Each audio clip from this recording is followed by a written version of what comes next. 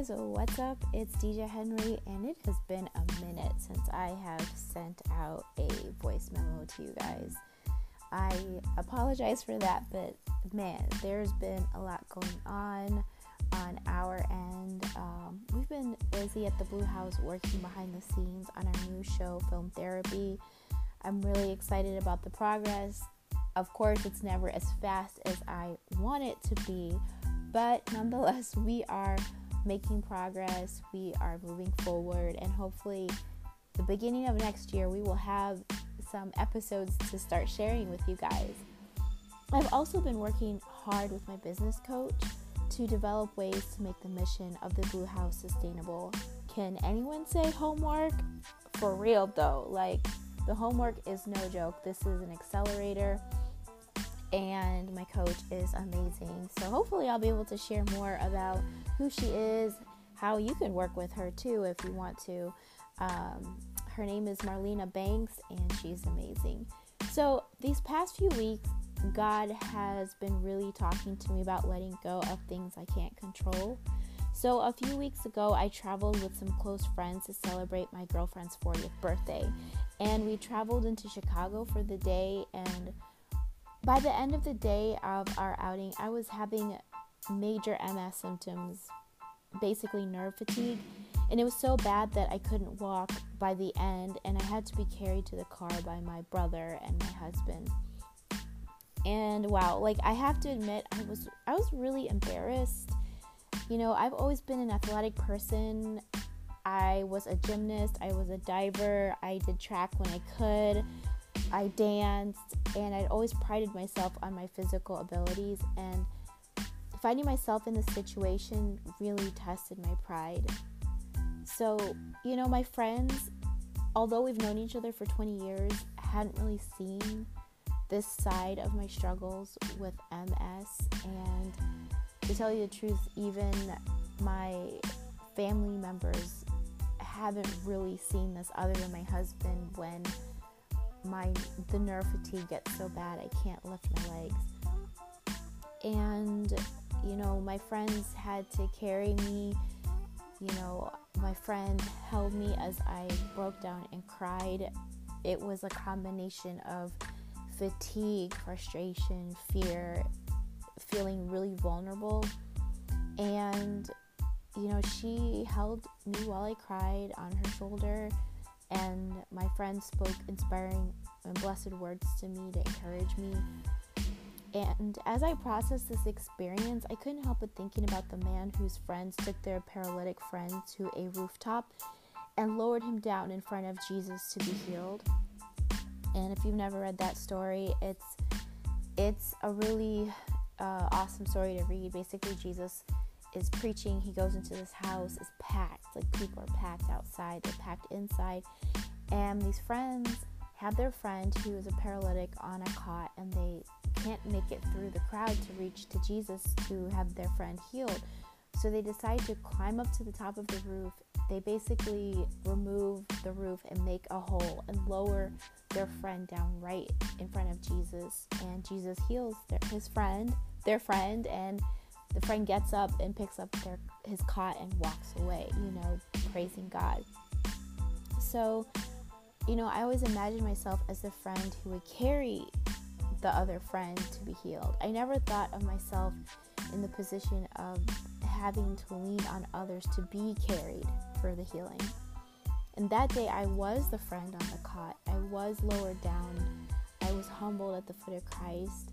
And a part of my spirit was healed by having my vulnerabilities laid out. I was still accepted. I was still loved and cared for.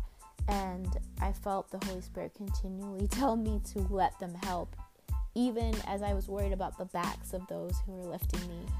Afterwards, the women, my friends, they gathered around sharing tears with me. And then one of the husbands, who is a man of few words, shared with me how inspiring I was with my attitude. And I had no idea my situation was doing that, and it really meant the world to me to hear those words from my friends. And sometimes we don't understand the power of letting others help us out. When we need help, it's also an opportunity for others to connect with us more deeply show us love, use their gifts to serve, and to be heroic. The past few weeks, I've been struggling with a lot of anxiety, and God reminds me to let go of the things I don't need to worry about and allow others to step in and watch God's grace be sufficient.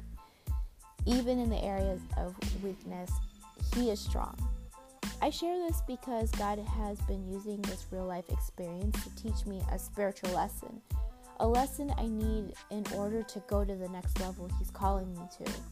In order for the Blue House to produce more shows and more films, I have to learn to build teams, delegate work, trust the right people, and watch them flourish in their gifts. And man, there's nothing that makes me happier than to see an individual shining in their lane of genius. It just warms my heart to see people just being all of themselves in the world. Because, I think on some level I desire it for myself. So when I see it and happen in other people, it gives me a lot of hope. And when we invite the right people into a deeper communion with us, the burden is lighter and the collective ideas are brighter and the results are more ignited. So in the email, I share a picture taken from my friend who was the birthday girl snapped as I was being carried to the car. And I know it was her birthday, but this was a great gift to me. There's a reason that pride did Satan in. Pride puts walls up between human beings. And when the wall comes down, the blessings will abound in ways we cannot imagine. So I just wanted to share this with you guys as you're going through your own journey, trying to walk in your purpose, trying to, move forward in the things you feel like God's placed on your heart, move forward in the vision that you have. Sometimes it's not just what we do, but it's a change of heart and being open to the lessons and opportunities that God is placing around us every day. Every day we might, not really see it. We could overlook it, but He's working in mysterious ways around us every day. And it's really important to recognize when He's moving and He's speaking to us, and not to kick against the very thing that we need to learn in order to move to the next level. So thanks guys for listening. Thanks for your support. I just wanted to add that I'm still working on my homework with my business coach, and I need to connect with a few more of you to do an interview just to get to know you, know the things that you're looking for, know the things that I can create that are beneficial. So if you could just connect with me at dija@thebluehouse.co. That's D as in deer, I-J-A at thebluehouse.co.